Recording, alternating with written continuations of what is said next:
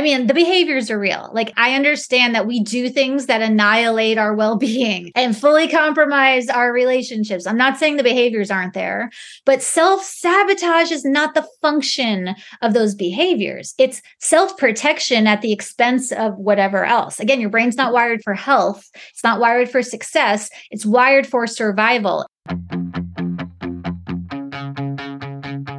Welcome. You're on air with Ella, where we share simple strategies and tips from people who are doing something better than we are. Whether it's wellness or relationships, to just living better and with more energy, or changing your mindset to accomplish more in your own life and succeeding however you define it. This is where we share the best of what we're learning from the experts, and we're learning more every day. Live better. Start now. Let's go. Hey, you're on air with Ella, and I am with Britt Frank today. I'm very excited about this. Britt, would you do me the kindness of telling us who you are and what you do? I'd be delighted to. I've been looking forward to this forever. So I have my shiny resume and my sorted resume. The shiny resume is I'm a neuropsychotherapist and trauma expert. I've been in private practice for over a decade. I wrote the book, The Science of Stuck, because it's the one I needed. And so that's sort of my shiny. I'm an adjunct professor at the University of Kansas. I went to Duke, blah, blah. My sordid history is I am a former drug addict, and like really bad ones, and relationship toxicity and eating disorders, and just a general hot mess of a human life. So I tell people, I can come at you from both sides of the couch. I can give you the clinical perspective and the smoking meth in a bathroom at 5 a.m. perspective, but wherever you fall on the spectrum, I got you. We are big fans here, Britt, about talking about our unique stack. And now talking to shiny Britt, these are the things that make your unique stack. Like, nobody else has that resume that's just like yours. And honestly, I don't think you could have written The Science of Stuck as beautifully and as usefully as you did without those experiences, both light and dark. Would you agree? Thank you for that. I appreciate that. And yeah, it's really easy for anyone, whatever your thing is, if you're launching a business or starting a podcast or writing a book, to look around at all of the amazing people with the amazing histories and be like, I just watched this woman who summited every peak on every continent. And I'm like, I suck at life. I should just quit. But my book, The Science of Stuck, is not an inspirational, here's how I climbed all the mountains. It's here's all the stupid stuff I got into because I didn't know some really simple pieces of information. And so my offering to the world is a very easy to understand bullet list of do's and don'ts based in science. So you don't have to learn the hard way like I did. But I have not summited Everest and the ski to the North Pole or the South Pole. I haven't done it, but I've done a lot of drugs. So here's how to not do that. Well, we talk a lot on air with Ella. We talk a lot about breaking old habits and patterns. We talk about habits and the science of habits in the first place.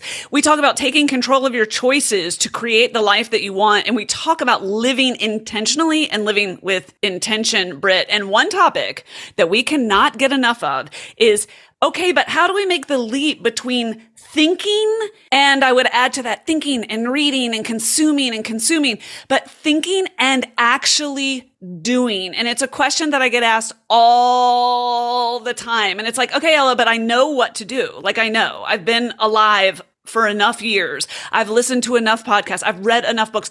I know what I, quote, should be doing, but how do I actually pull the trigger and do it? So you wrote a literal manual on how we make the leap between thinking and doing. And that's what I would love to jump into with you today.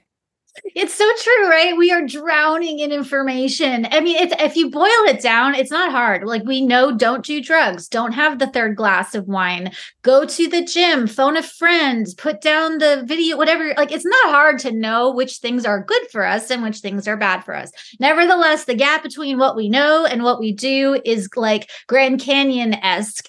But the problem is there's a piece of information that we're not privy to. So the story everyone, myself included, lands on is, well, I'm just lazy. I'm just unmotivated. It's just me. I just have the don't do the thing gene. I just have the pick the wrong partner, the broken picker. And it's like, none of that is actually true. And it's unfortunately, I was so angry when I learned like the secret, the trick, because I'm like, are you kidding me? Like I spent 25 years steeped in dysfunction and chaos and hundreds of thousands of dollars on school and training. And it comes down to like, are you effing kidding me?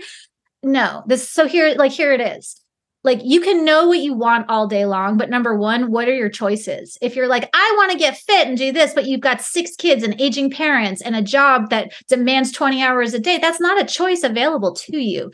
So we need to know in real time, not tomorrow, not next week, not next month, whatever the thing you want is, what are 3 choices available to you right now? What are you willing to do in the next, here it is, 30 seconds? Not, I'm going to start tomorrow. I'm going to start next week. What are you willing to do in the next 30 seconds in service of your thing? And if the answer is nothing, then we got to find something small. A microscopic, I call these micro yeses, a microscopic step in any direction gets you unstuck. The second you say yes, you are no longer stuck. So we need to go from stuck to micro yes. Everyone wants to, here's my sticky thing. Everyone wants to go from like the stuck zone to the end zone. And that's not the path. The path is take a baby step, not even a baby step. I should be able to walk 10 minutes after work. Well, if you're not, it's because that's not a viable choice for you right now. It should be, well, it's not. Let's start with 30 seconds. Let's start with 10. What are you willing to do right now? Right now. And if the answer is there's nothing I can do, I'm going to call BS on that. There is always a choice in the next 30 seconds available to anyone. And I say this as someone in a domestic violence situation, like assaults as an adult, childhood abuse as a kiddo. And I'm not victim blaming. I'm just saying in any 30-second time span, there is always a choice. If there's not, my work is not the relevant work for your situation right now. There are 2 themes that you've just touched on that I have got to highlight. And one of them is that we always think future me will do better. And future you, like, I don't know how to tell us this, but future you is you. Like, I want to be the person, I bought all that arugula because future me is going to eat it all before it goes bad, right? Future me is me. Like, when will I learn this, Britt? That is one phenomenon that I think that we need to just get real about. And that is future you is you 30 seconds from now. It's you 1 minute from now. If you're not doing it then how do you ever get to that idyllic version of you? But the second thing that you mentioned that we talk about a lot here is, we want to Amazon Prime that motivation. Like we want to just be like, wait, I clicked on motivation. It should be arriving any minute to go do the thing. And I am absolutely captivated by your work and the substance behind your thesis that it's not about having motivation land on you, but creating your own momentum through what'd you say? Micro yeses? Micro yeses. Give me an example of a micro yes working in your life, in your environment today. Oh, I love it. I love the motivation piece because if we can crack this myth of motivation, I need to feel motivated to do it. No, you don't. I need to have motivation in order to. No, you actually don't. It's what you need is a micro yes. So I'll use like fitness because that's one that I know most people struggle with to a degree, myself included. I'm going to go to the gym every day this week. It's like, no, you're actually not. So like the choices comes down to, are you going to be honest with yourself without shame? And that's the key, right? The degree to which we can be honest with ourselves without shaming the crap out of ourselves is the degree to which we can change and build momentum. So it's like I'll use myself, after a day of working back to back to back to back with clients, I have private practice, I see clients, I write books, I do corporate speaking, I'm a circus performer in a student circus troupe. Wait. That's not a metaphor.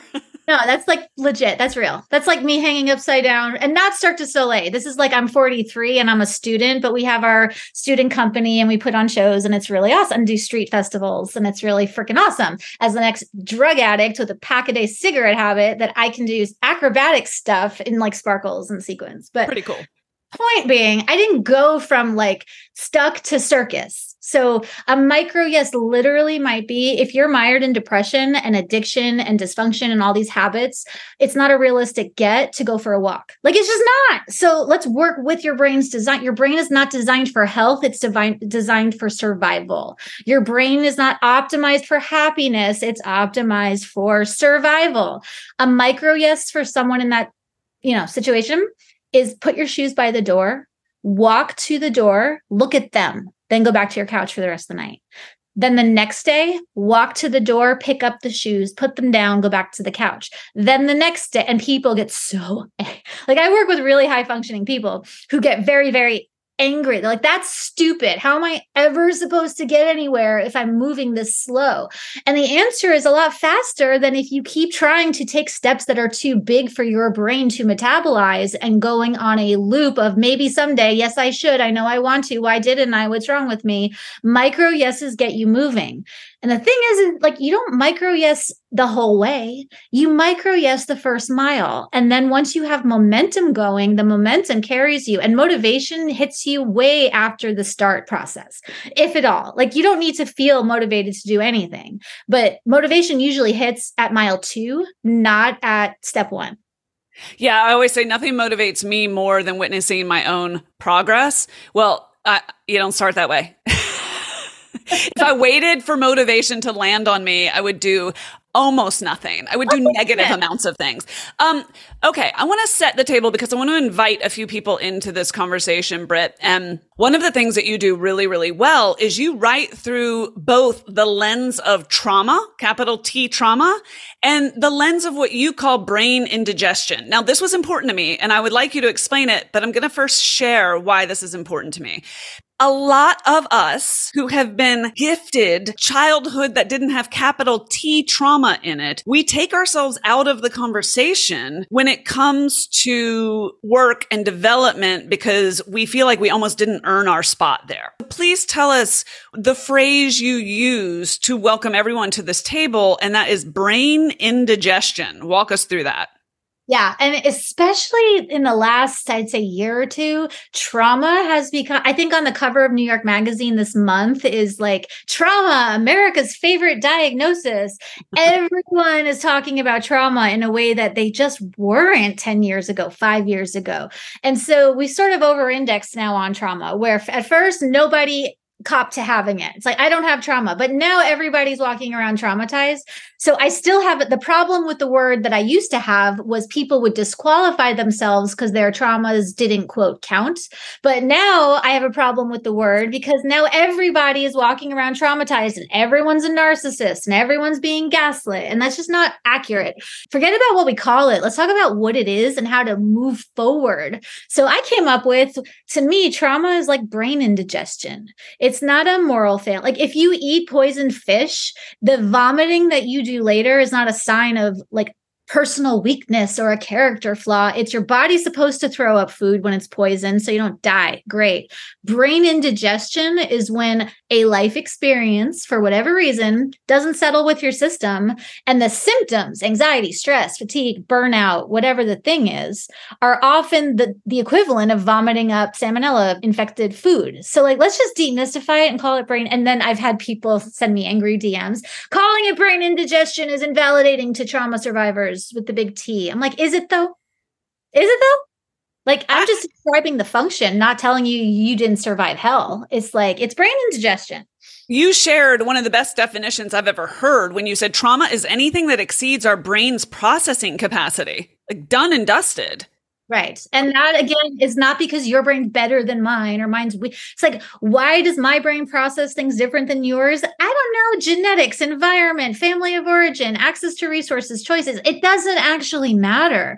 The point is how's your life working? How's your relationship to sex, to food, to money, to friendships, to your body, to your work, to your passions? If it's not working, don't worry about what we call it. Let's just not all indigestion is food poisoning, but when I have a stomach ache, I don't care that it's not salmonella. Like I want to fix it and fix it now.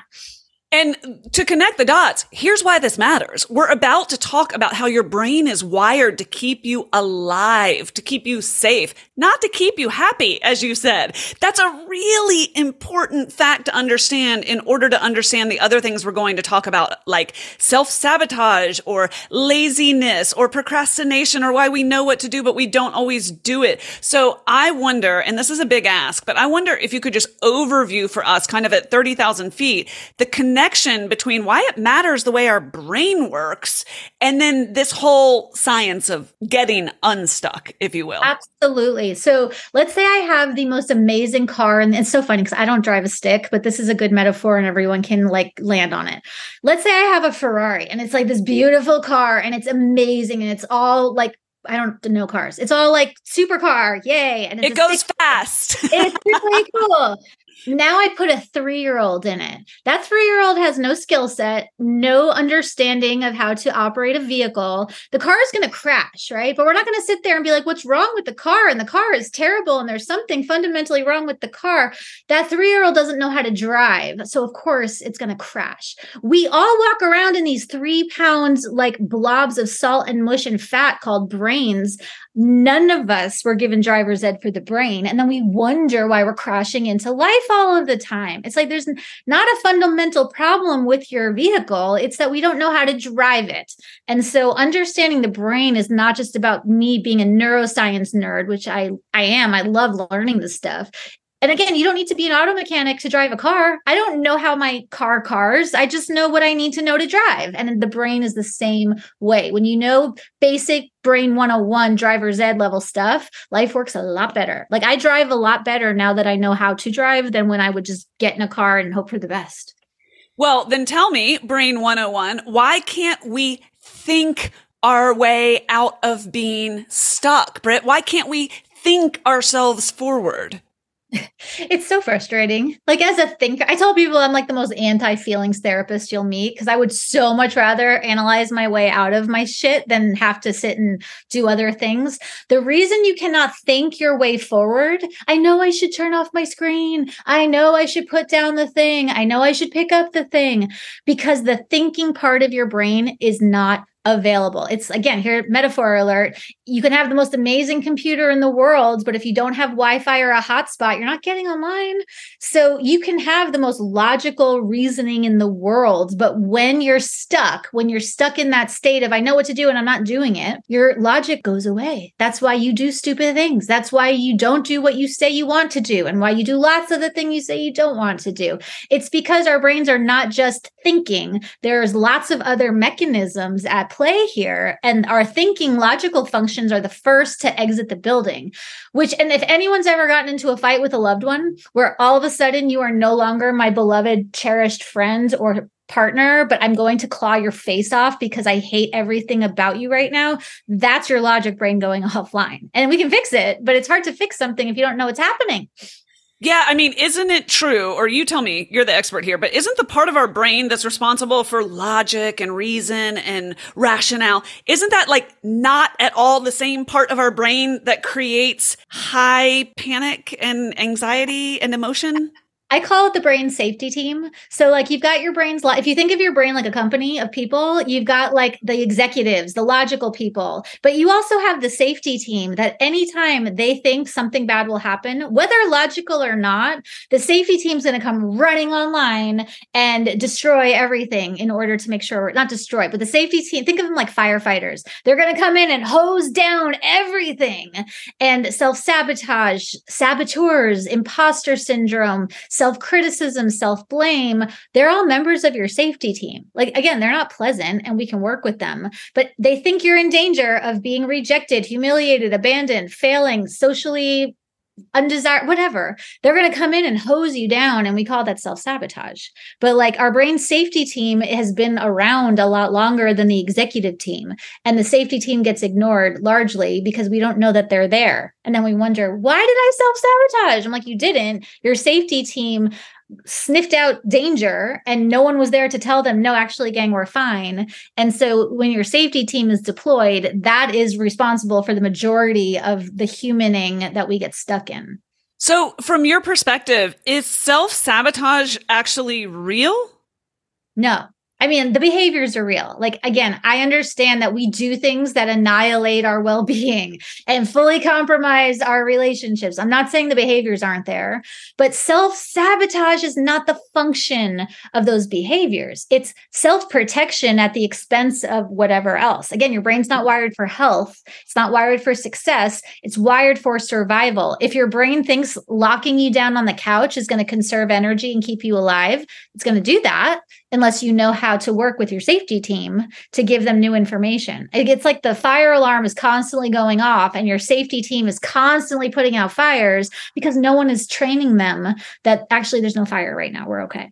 Well, one of the reasons that I think that this matters is because self-sabotage engages shame for us. So if we're doing that thing that we always do, so to speak, I find it's very, very rarely that I can be like, oh, there I am doing that thing again, and then beat myself into some sort of submission or progress. Like shame, again, if it were a useful strategy, we'd all know by now.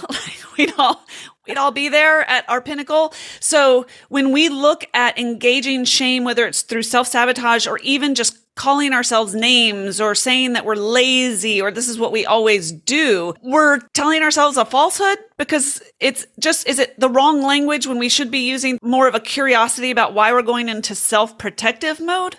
And you're absolutely right. This one gets dicey because then again, people will say, well, what about personal accountability? And what about owning? Like I legit, me personally, back in my earlier days, made some really bad choices. And I made some did some very, very dangerous things and was not the nicest person to all of the humans in my life. So I'm not suggesting that we co-sign on our BS. I am saying that it's not just a self-compassionate, like, oh, you should love yourself. There are real biochemical things that happen when you shame yourself. The chief of which, when you yell at yourself, you're an idiot. How could you do that again? What is wrong with you? You're deploying stress hormones that then further aggravate the safety team, which then create more of the thing you're trying to stop doing. So refusing to shame ourselves is not the same as taking accountability. You can take accountability for your choices without shame. Those two things do not have to mean the same thing. And again, it's not about just being like super woo, and there's nothing wrong with that. But this is shame creates cortisol, which creates stress, which creates fear, which creates safety team fire hosing all your efforts. So let's change the shame, like you said, to curiosity. Curiosity is not the same as co-signing. It's like, oh my God, wow, I just did that. What's going on? I wonder which parts of me are freaking out. Then it's how can I help them? How can I deploy strategies that are more effective than what they think they need to do on my behalf? But shame is just not effective from a chemical standpoint, not just an emotional standpoint. Oh my gosh, this is a conversation that we have never had on the show before, which is the difference between accountability and shaming. And I think this is really worth underscoring because accountability is one of my top 5 values. I believe we can get very few places successfully without it. But if you just think of like a base level example, a spat with your partner, let's say, accountability is I own my part in this. I own that this behavior was below the line or that this was suboptimal in some way. And shame is flagellation and it hits different and it chemically feels different in your body. I would argue that accountability can even feel empowering when you're wrong. It's so true. And relationally, this matters so much because let's say that you harmed me. Let's say that we had a coffee date and you forgot or whatever.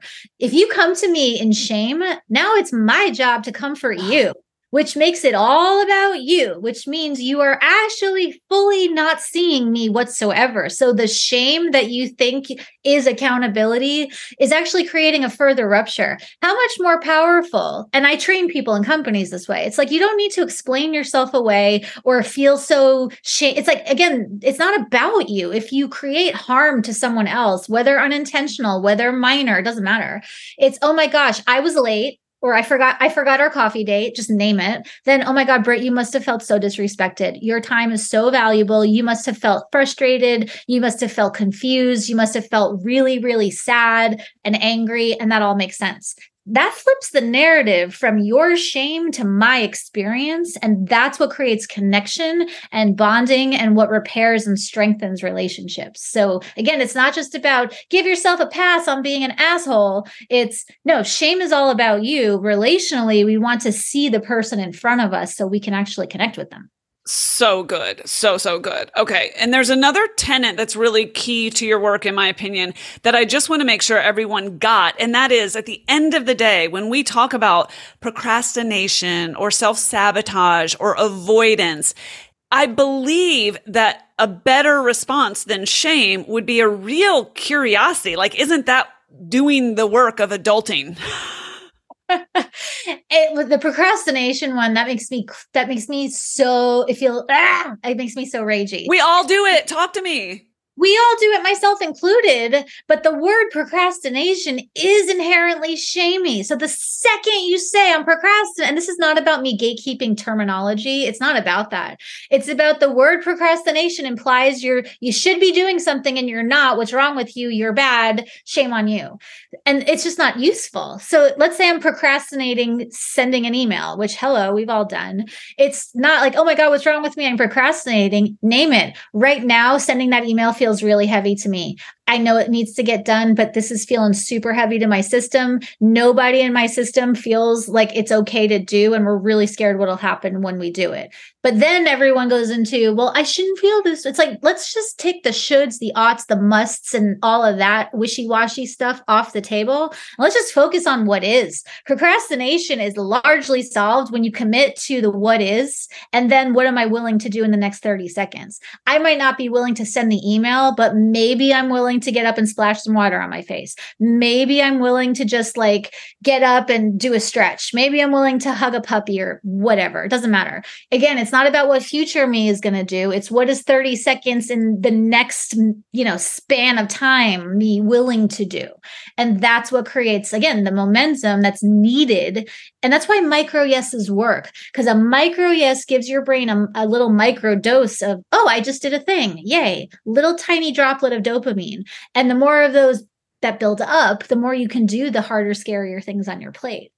Yeah, I'll just use, this might sound silly, but I'm going to use something I'm procrastinating about right this very second. And it's a business administrative task that I actually don't fully understand. So I'm avoiding it like the plague, right? Totally avoiding it. And that, it's not a problem. Like, there's nothing negative about it, but if I avoid it, it will legit become a problem. Okay. Like, I have to do this thing. And a micro yes yesterday was calendaring when I'm going to deal with it and then opening all of the mail that pertains to this issue and putting it in a single stack. That was yesterday's micro yes. I mean, micro, babe, micro. I'm here for it. Today's micro is that I will actually read it all so that I understand what I actually have to do. Neither of these things is going to get it done, but two things I want to point out. I'm getting closer to the getting it done. Okay. And so these micro yeses are in fact a momentum. It's true. The second thing is, and I don't know, you might tell me I'm going backwards here, and I'm really open to your feedback here, Britt, but do you ever find that the thinking about the thing and the buildup, the avoidance of it is 10x bigger than the actual doing of at the end of the day, I have to fill out a form and probably email my accountant. Like, I have thought about this 10 times more than the time it will take to actually resolve it. What is my actual problem? You're a human with a human brain. Like, again, I do it too. Yes, we know, and the research has shown that the anticipation of the thing is probably 10 times worse than doing the thing. So what? You're still going to build it up in your head, and so am I. I just went surfing for the second time. Oh my God. It's like, I love it. I hate it. When it's good, it's so good. But when it's bad, it's like so bad. And I keep going back for more. But the point is what they teach you to do when you wipe out is don't fight it. The faster you just surrender to the washing machine the faster you're going to find your way back up to the surface. Because the harder we fight the ocean, the more we're going to lose. It's the same thing with our brain. Yes, anticipation creates more tension, but we all do it anyway. So I know I shouldn't be anticipating this. I should just get up. It's like, look, don't fight it. Like, lean into what it is. Your anticipation has created anxiety. Cool. What's your micro yes? You can always come back to a micro yes. And here's the kicker with them. You can't shame yourself for doing it. Like, what I love about what you just said, you're like, all right, I am now 2 steps closer to the thing. Not, oh my God, what's wrong with me that all I did was take the stack out? What's wrong? It's like, no. You got to bank the win in order to get the benefit of doing the micro yes. So, again, anticipation creates anxiety. Like, yeah, it does. And I still do it. You still do it. We're all still going to do it. So why fight it? Let's just lean into it. Lean into it and determine your micro yes. That is a very powerful combination. Okay. There are 2 more words I want to get on the table, Britt, and that is, I want to know from you why the words lazy and unmotivated are complete misnomers according to your work. Well, they're not accurate, right? So there's no such thing as an unmotivated brain. And again, this is not me just being a word nerd. It matters. The words that we use to talk to ourselves and about ourselves have a huge impact on the change process and our ability to get momentum. So this matters. No such thing as an unmotivated brain. Your brain is either motivated by your choices or it's motivated by its default mode, which is survival. If you don't know it has a default mode, then when it goes there, which is what brains do, that's how brains brain, then it's, what's wrong with me? I must be unmotivated. It's like, no, it's right now you're more motivated by safety and security, perceived safety, than the thing you want to do. If you launch that business, you might fail. You might lose money. People might think you're stupid. In this moment, you're not making your sales calls because your brain is more motivated by safety. So we have to get really clear about, it's not, why am I unmotivated? We have to reframe it to, it's always motivated. What's it motivated by in this moment? If you're not doing what you want to do, it's because your brain is motivated by either fear or self-preservation or protection, and that there's something we need to get honest about in order to make a change. This is so critical. So what you're telling us is the brain is always motivated, always, but it's motivated by the need to survive, or by survival, the drive to survive, real or perceived threats as they may be, or motivated to mobilize in a direction of our choosing. Mm-hmm. Okay. So when we think, oh, I'm just not motivated, why can't I find the motivation? You're saying, no. What we're saying is, for example, my brain is motivated right now by safety or fear, like avoidance. Avoidance of loss, not showing up, not being good enough, of failing, etc. And you want it to be motivated by something else, the positive force, the direction of our choosing. Okay, what's the antidote? Britt, how do we get in there and tinker with the engine so that we aren't being driven by fear or lack or avoidance, and we can be motivated, tricky word, but by the thing we want to do? Yeah. And this is true. And I'll give you an example with parents. So I had a parent I worked with, and they're like, my 18-year-old is so unmotivated. All he does is lay around all day and smoke pot and play video games and blah, blah, blah. Like, why, how do I motivate this kid? And I'm like, all right, if we take the morality of what's good and right off the table, technically your kiddo having rent paid, food paid for, video game console, electricity, internet, Wi-Fi, if we're going dollar for dollar, your kid is actually pretty smart because you keep paying for their stuff. So why would they be motivated to get a job making $8 an hour when you have made it really easy and comfortable for them to be more motivated by comfort? If you take that away, there's no longer the, I'm now comfortable in my, dysfunction or whatever. It's, we have to create conditions for those changes to happen. So, and again, I'll use going to the gym.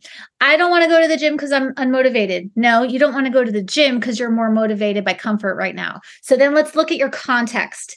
Does it make sense? Because sometimes it legit makes sense to be motivated by comfort. Again, if you just done a 15-hour work thing and life is falling apart, it might be that you just don't have the bandwidth and the energy to go to the gym. And in that context, staying on the couch might be the wisest course of action. But then I'm more motivated by comfort because it's cold out. Then we look at, all right, well, what's actually true here? If I stay comfortable now, what's the cost of that later?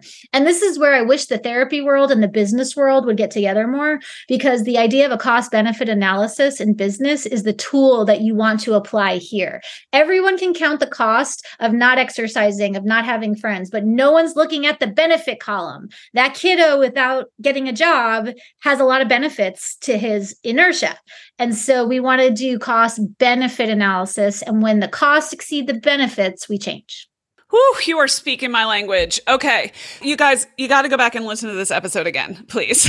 I beg you. I 100% am. All right. I have one more question for you. You said something that was so interesting to me, and that was that we do need the parts of ourselves that we dislike. And this is of interest to me for two reasons. One, because I'm human. And so I fall into this category of having lots of shades of myself that I don't love. The other is the internet would like to tell you that we should embrace, absolutely love ourselves. And like, we're not doing well unless we are fully enamored with ourselves and like existing in this bubble of self-love that I don't even know what that looks like. I can't even elaborate on that to you because I don't even know what it looks like. I think that this relates to our conversation about replacing shame with curiosity. And I just really need you to hit that home and make that connection for us, if you would, Britt. Why do we need the parts of ourselves that we dislike, and what are they teaching us? So good. And you're so right. We don't, and self-love and like love it all, like, yeah, that's a great goal, but like, that lives there. So let's start with, forget about self-love. Let's get curious. Assume that all of the parts of yourself, the parts that procrastinate, the parts that binge, the parts that are bitchy, the parts that are like, not awesome on any given day at showering or like slowing down or whatever your thing is. Let's just start with the assumption that your brain is always on your side. Again, I'm not co-signing on every behavior. I'm not saying you should just love the parts of yourself. For me, you should just love the parts of yourself that manipulate people and act out in really, really not healthy ways. I'm not saying that. I'm saying, if my brain is on my side, that means that all of these parts of myself that I don't like are doing a job. And if I don't like the job that they're doing, it's not because these parts of myself suck. It's because they've been forced into extreme roles. It's my job as the owner of the brain to reorg the system. Approaching this like a business full of people you can't fire, assume that like whoever's in HR right now would be much better off in production. So like my drug addicted parts, for example, they're actually quite resourceful when it comes to sales and marketing and spinning a turn of a phrase. Like, yeah, those parts that wanted to get drugs at any cost are really good at writing copy. So we want to find better jobs for these parts of ourselves to do. You don't have to love the part of you that's mean, but assume that her anger properly channeled is probably gonna be really useful to you in some form or fashion. So like my risk-seeking parts that really like adrenaline and like toxic people do really well with things like surfing or circus performing, because you get beat up a lot and you puke and it's scary, but it's also really fun and exciting. So we want to reorg the system and assign different jobs to these parts of ourselves. Transferable skills. Yes, exactly. Yes. Okay, tell me if I am the only one. I'm probably the only one, guys. It's probably just me. But in my experience, and when I say my experience, I mean all of my 20s and like a solid portion of my 30s, was just N=1 research, Britt, that the harder I fought to ignore those parts of myself, those demons, if you will, the harder I fought to ignore them, the stronger they fought to be heard. It's just me though, right? Just you. You're the problem. It's you.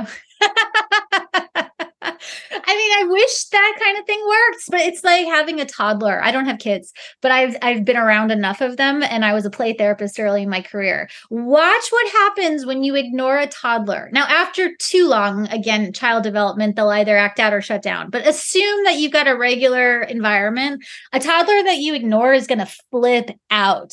And our internal systems are the same. If you have parts of you that want your attention, dreams that have gone unheard, desires that you're ignoring, like weird little things like, I want to take up knitting. It doesn't have to be that deep. It's just like whatever the thing is, if you ignore these parts of yourself, the parts that are upset, the parts that are dissatisfied. Oh my God, if I admit that I'm dissatisfied in my marriage, I'm going to have to leave it. It's like, not necessarily.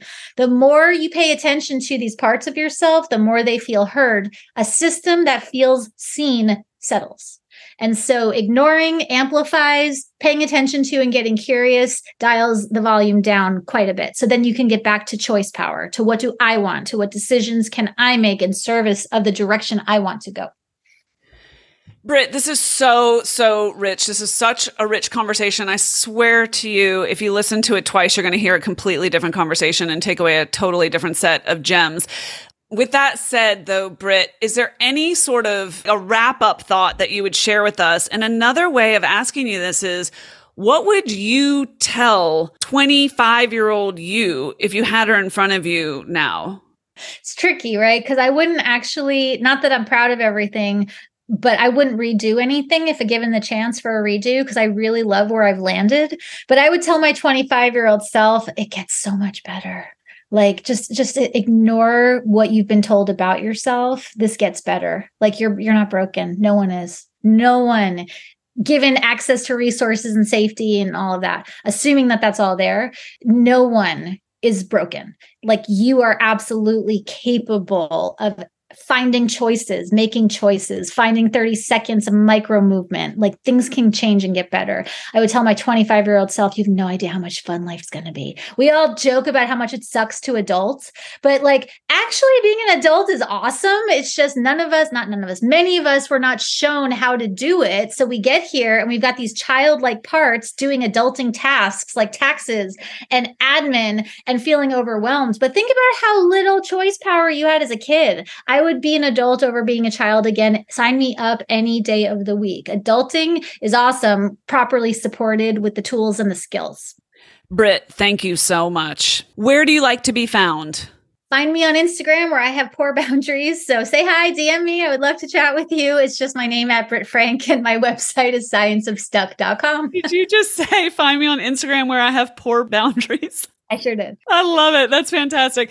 Britt, I'm going to share your book with the world. It's called The Science of Stuck, Breaking Through Inertia to Find Your Path Forward. And thank you for the work that you're doing. Thank you so much. This was a fun convo. Okay, that's a wrap. I hope you enjoyed today's show and got something out of it that you can use. If you did and you want to learn more, find me on Instagram at OnAirWithElla, or get the show notes and all the links shared today at onairella.com. There's no with, it's just onairella.com. Thanks for listening. Thank you for sharing the show. And thanks for inspiring me. You are, quite simply, awesome.